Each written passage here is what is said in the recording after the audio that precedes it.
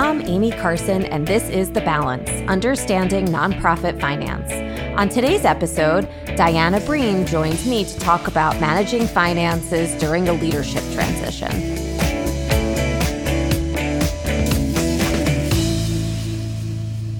Hello, and welcome to this week's episode of The Balance. My guest today is Diana Breen. She is the Transition Whisperer and a career interim executive director. Welcome, Diana. Oh, thank you for having me, Amy. I'm so happy to be here with you. Thank you, Diana. So excited to have you on today. Can you tell us a little bit about the Transition Whisperer? Can you tell us a little bit about who you are, what you do, who you work with? Yeah, sure. So I'm a career interim executive director. I stabilize nonprofits in leadership transition or crisis by serving as the interim executive director or the CEO. I'm currently the interim ED at Include NYC, which provides resources for children with disabilities and their families. And this is my fifth interim ED position. Previously, I was the long-term executive director at Ariba, which provided financial stability to low-wealth families in the South Bronx. I have an MPA in nonprofit management, which sure does come in handy, and also a certificate in diversity and inclusion from Cornell. I'm also a very proud and active board member of Grant Street Settlement. Very, very cool. I find this extraordinary. I was checking you out on LinkedIn and I see your background's in music, correct? Yeah. But yet you're doing cash flow projections. Yeah. I'm thoroughly impressed. So how do you get from music to cash flow projections? Well, I do love music, but when I graduated from college, I realized I played the flute very well, but I did not know how to turn that into a career. And meanwhile, I worked for a nonprofit called NYPIRG, New York Public Interest Research Group. It's a social justice nonprofit. Yes. And I worked fundraising. I worked canvassing, going door to door. Wow. Raising, awareness and funds to refund the Superfund initiative. And I broke their fundraising record. And and then when I graduated, they offered me a full-time job. So, and I loved it, and I've except for a brief stint with the city government, I've been in the nonprofit sector the whole time.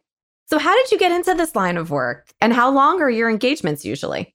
Oh, yeah. Good questions. I realized that being the long-term executive director, the regular ED, just, it really wasn't for me. I was at a terrific organization with terrific people. We did great work.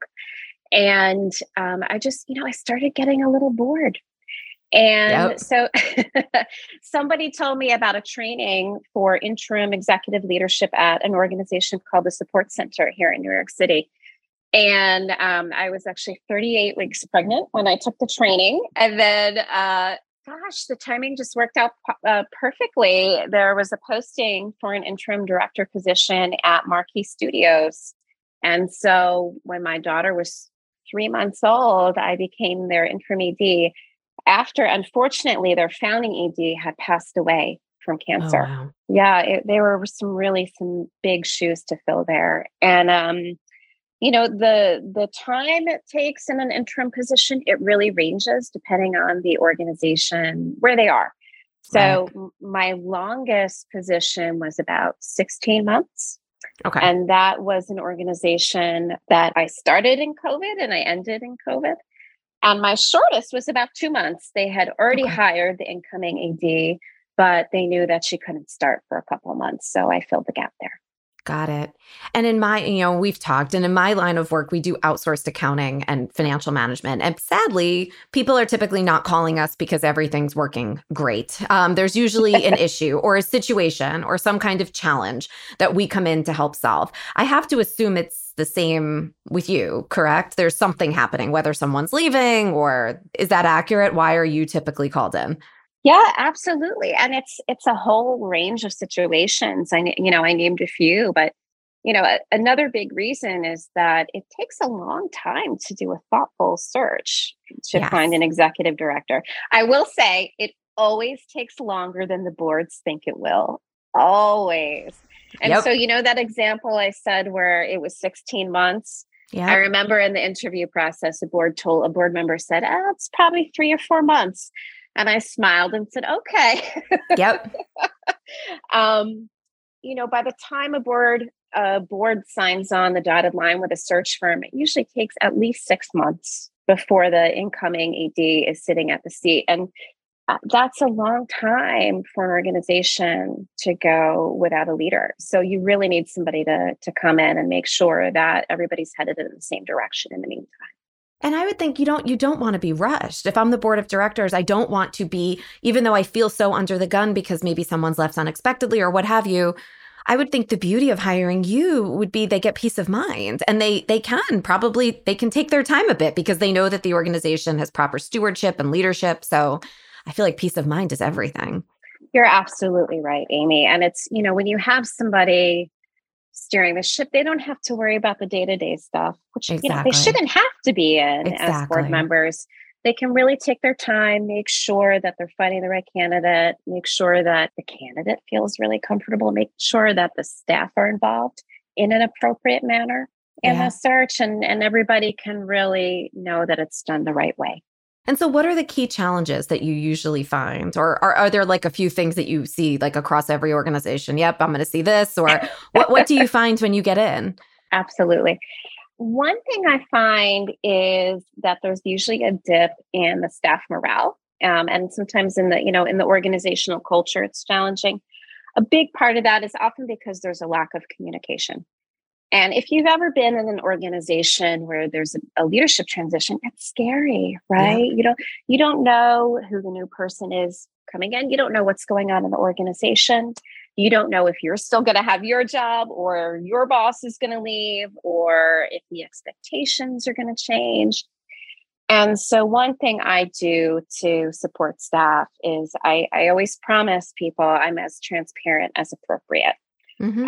And what I've learned too is that sometimes, even if there's no news, you still have to share that with people. That's You fair. still have to say, no big updates. We're still on track for this, just so people understand what's going on, because all of this really affects them and affects their everyday at the organization.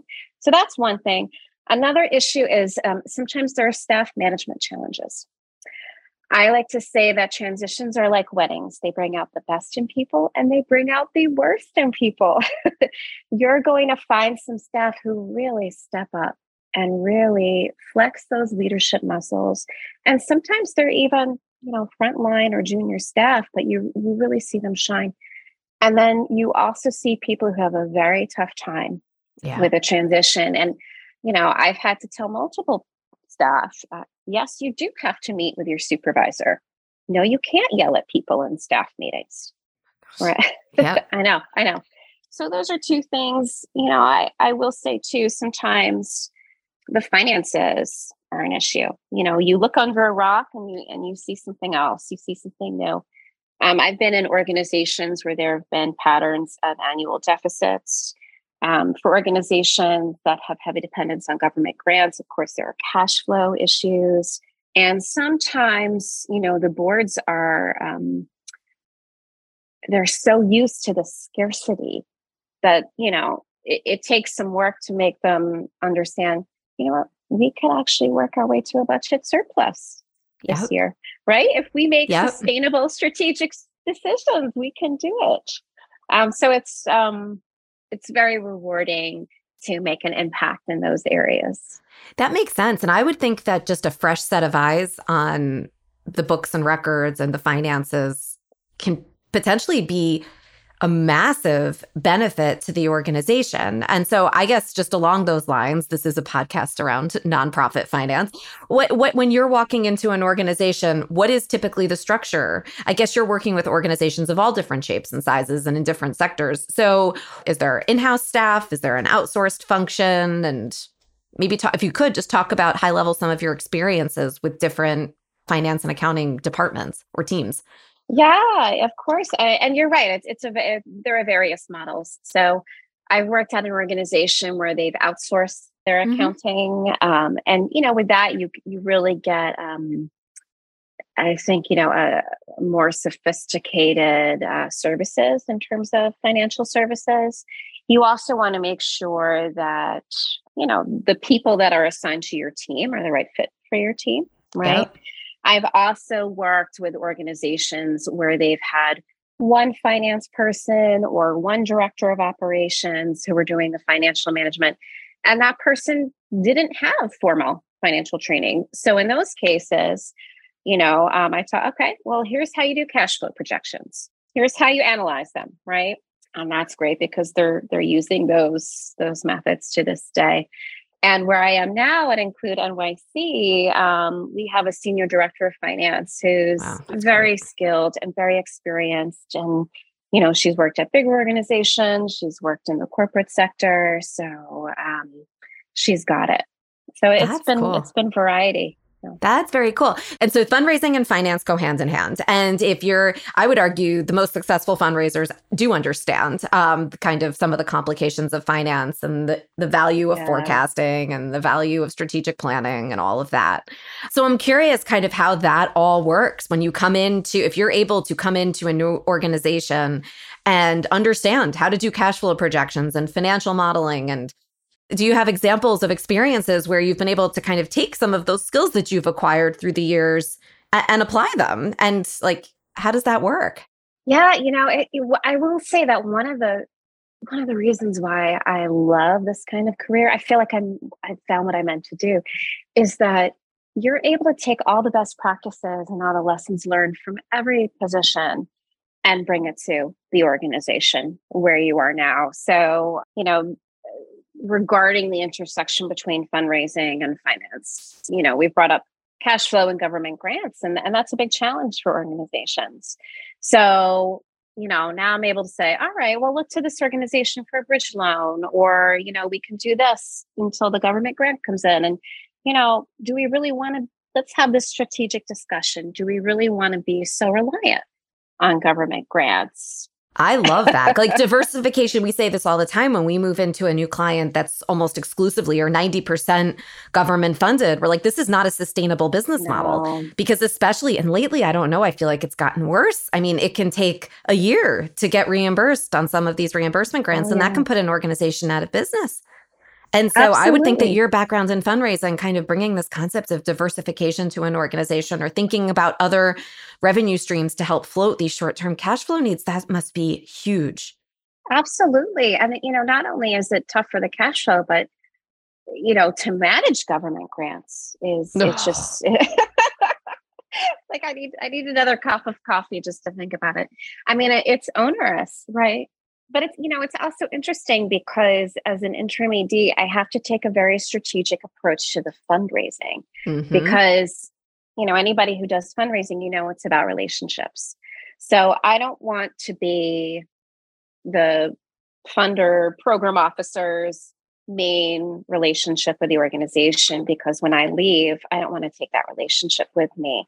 So I really work strategically to make sure that the funders have those relationships with the existing staff and board members. So those relationships stay within the organization.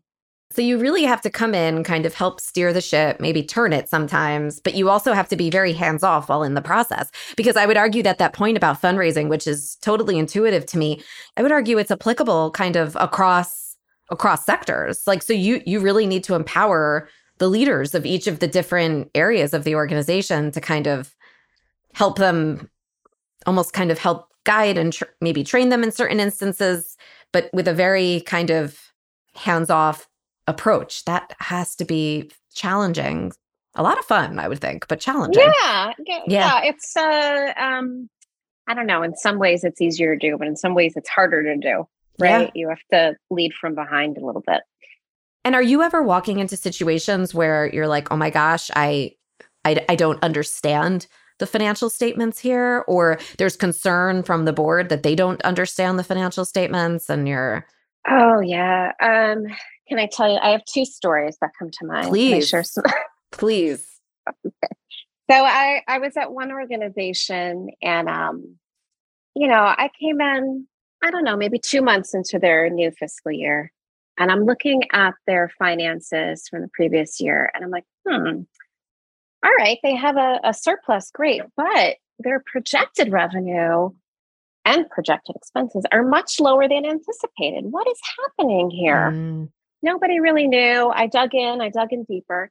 And what I realized was that they had this very big government grant that they weren't spending down in time. Yep. I see the look on your face. Yep. And I think, oh no, first of all, when it comes to renewal time, why would this funder renew us if we can't spend down what they've already given? But also we have to, spend it down so we can, obviously, so we can serve our clients and deliver these services, but also we can't, count on this funding if we don't spend it down. And so I raised the alarm with the board. I raised the alarm with the staff, and it's really surprising to me that nobody had looked at this and seen this as an issue. And at this organization, I was there only for about 3 months. It was a short time. They have a terrific executive director in place. And she told me that they actually had to, lay off some staff or cut part-time because exactly what I said would happen happened. And, I asked, was there anything differently I could have done? She said, no, it's just that, the alarm was raised. It should have been raised way before you came, That makes a lot of sense. So it's sad because, if people had asked different questions or really probed, that, could have been saved.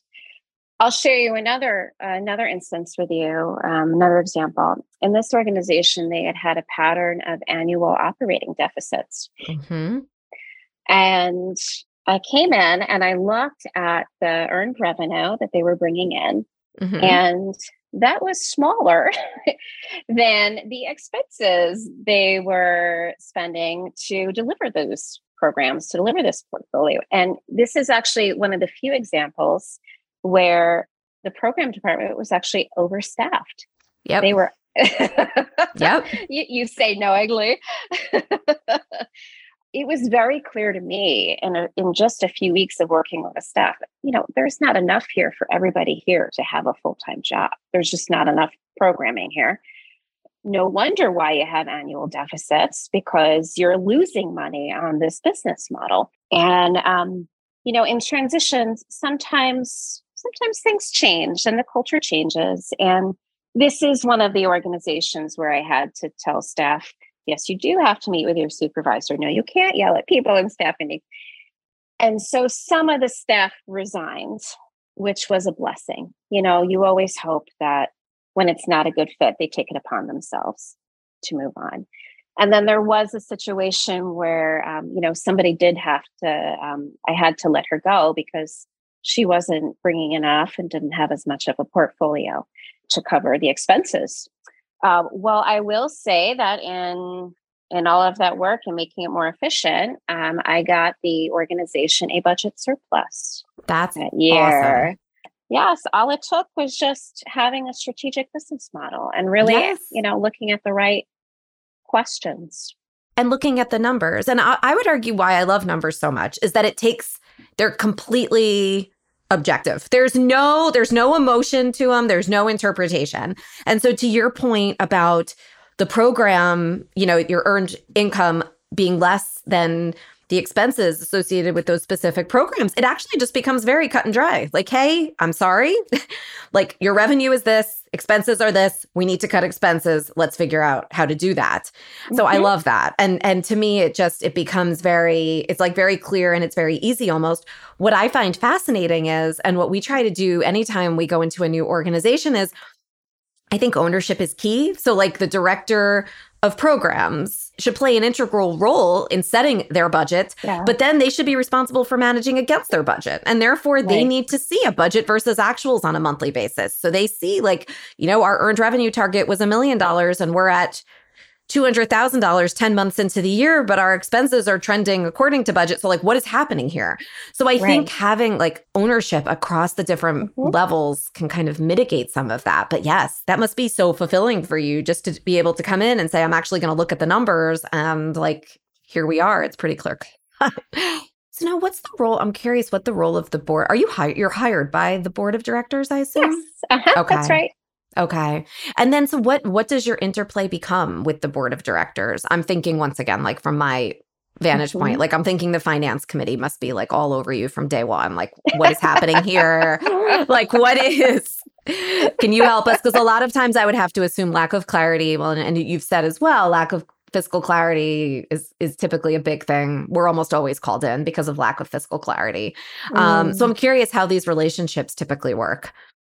Yeah, my relationship with the board and board committees is very similar to how a regular long-term ED would work. I am hired by the board.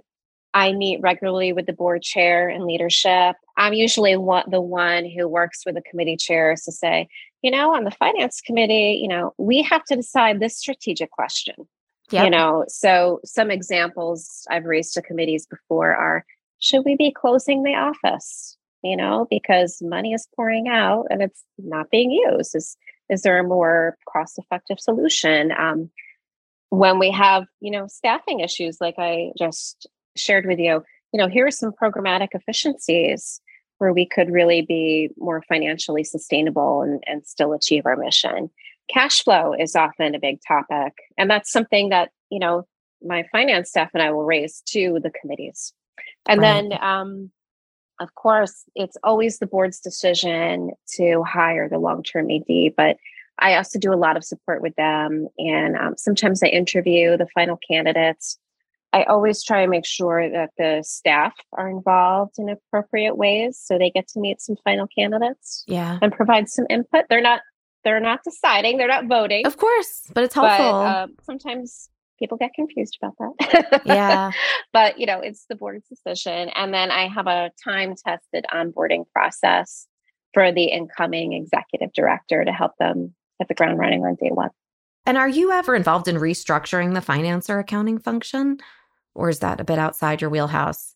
In general, in transitions, there's so much that's disruptive already. You want to stabilize things as much as possible. Got it. So I always go in thinking, I hope this structure works for this organization. Yeah. There are times when, for instance, I've made recommendations to the incoming executive director. In particular, at times when my stint as the interim ED was short. Yes. So it didn't make sense for me to make this change. But at one organization, we had a part-time CFO and a part-time bookkeeper. They were offsite, and it was challenging working with a part-time CFO for several reasons. And I recommended they make a change.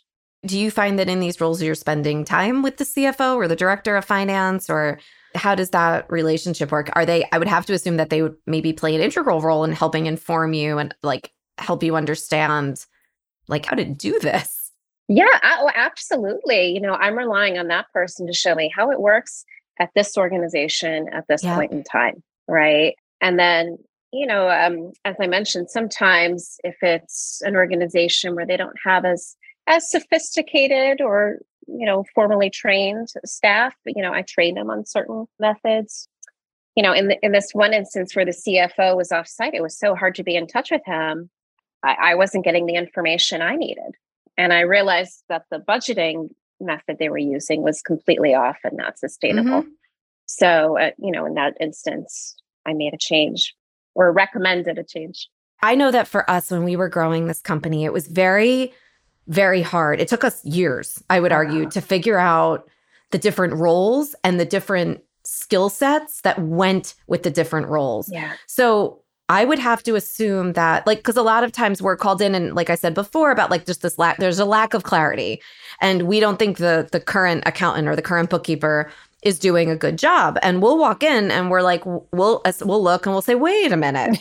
The bookkeeper is doing a great job as a bookkeeper, but you are expecting this individual to behave as a CFO. They are not a CFO. Sure. They are a bookkeeper. Yeah. Or on the exact opposite end of the spectrum, we have a CFO who is a CFO, but is behaving like a bookkeeper but has the skill set of the CFO.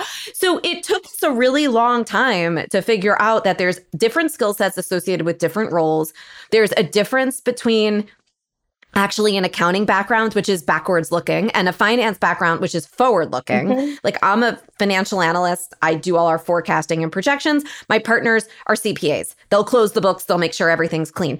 I would have to think, and like I said, I'm in this for years and I still find it confusing and it's hard.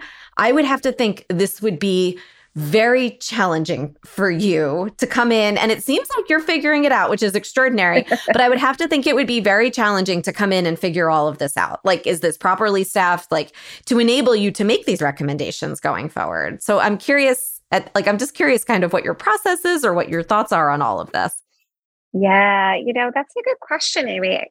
I mean, it depends, but it's also like sometimes the answers are kind of obvious. Like where I'm working right now, we have a senior director of finance who's terrific. Mm-hmm. We have a finance person, more mid-level finance manager helping her.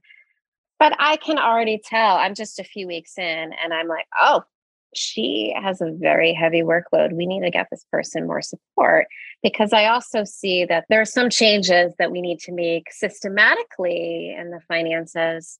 She doesn't have the time on her plate to make those needed changes. So sometimes it's just very clear like that. And then sometimes, it's hard, when you think, well, the organization needs someone who has, A through H, and this person has A through G.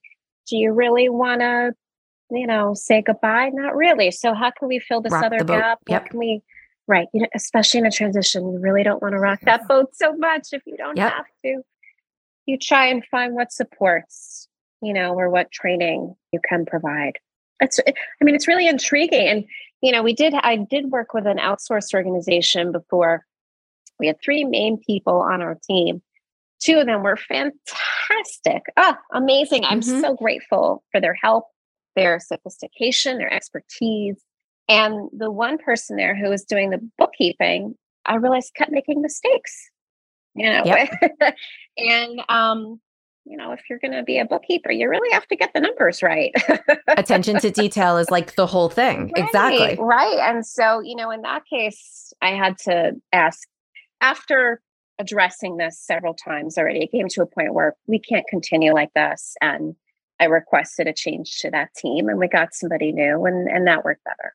That's really cool. I think that understanding all the different options that are out there based on the team that you have makes a lot of sense. So like you have a strong director of finance right now. That's extraordinary and huge. And if you were to need bookkeeping support, that you can go out and find on an outsourced basis. If you need, there's also firms that provide interim CFO type support if you needed to, kind of do things in tandem. So I think, knowing all the different levers that you can pull and just understanding the different roles and the functions of the different roles and the skill sets required, I feel like that's so, so, so important. So do you ever get pushback from the staff on making changes as an interim? Yeah, I get pushback a lot. I think it's just the nature of the job. And my approach is always, I try and get input from staff and board members to inform decisions. And I'm as transparent as appropriate. So I will let people know. I will keep people updated in stages and layers as need be. So, things aren't a surprise, right? And, at that organization where the program expenses were bigger than the program revenue, it wasn't a surprise to the staff when the staff positions weren't refilled or somebody was let go because they were updated all along that there were these challenges. So if I'm hearing you correctly, so it's the communication and it's just trying to maintain the status quo and make the changes feel natural. Yeah. And, it's something else your question makes me think of too, is that you can't please everybody, I'll give you an example. The anniversary of George Floyd's murder came up recently. And you'll remember that was right on the heels of that racist shooting in Buffalo. And so I spoke with some staff before and I thought, what if we just spent some time in our upcoming staff meeting just for reflection? And one person said, it might be good, this could be triggering. So give people the option to participate or not participate in any way they're comfortable. That's where we kind of landed. And that's what we did. And I sent out a survey to staff, an anonymous survey, just saying, hey, I've been here for a month. How's it going? What should I keep doing? What should I stop doing? What should I start doing? And some people wrote in, thank you so much for having that reflection time and the staff meeting. We really appreciated it. It was so great. And some people wrote, I don't think you should have had that reflection time in the staff meeting. Oh, wow. Yeah. Yep. So, it's tough because people feel different things about different decisions. So I think just maybe one final wrap-up question. Are there any financial problems or situations that you see consistently as an interim ED, and maybe ways that organizations can be better addressing them so that when a transition happens, they're better prepared? I mean, this is when we zoom out, but one of the recurring issues I see in organizations is cash flow management. And again, that stems from the timing of payments from government funders. And I think it's a sin that government funders wait so long It's shameful. It's shameful. Shameful. And, here I am and, thousands, hundreds of thousands of EDs and interim EDs like me spending time on cash flow management, with our board members, with our staff, instead of actually achieving the mission. And so, I think, one thing we nonprofits can do is, just try and have a forward-thinking cash flow management model, try and squirrel away your surpluses to help you bridge those gaps, look into financing options before you need one, get a line of credit before you need one. Hint, go with local banks. Those are usually a better choice. But the other part is the government funders really need to step up. It's ludicrous. The time and energy that we waste on trying to make sure our staff who are doing the work get paid. It's a shame, and that needs to be fixed. It's crazy. But Diana, thank you so much. This was awesome. I really appreciate your time. Thank you. Thank you for having me. This was actually so much fun. I can't tell you.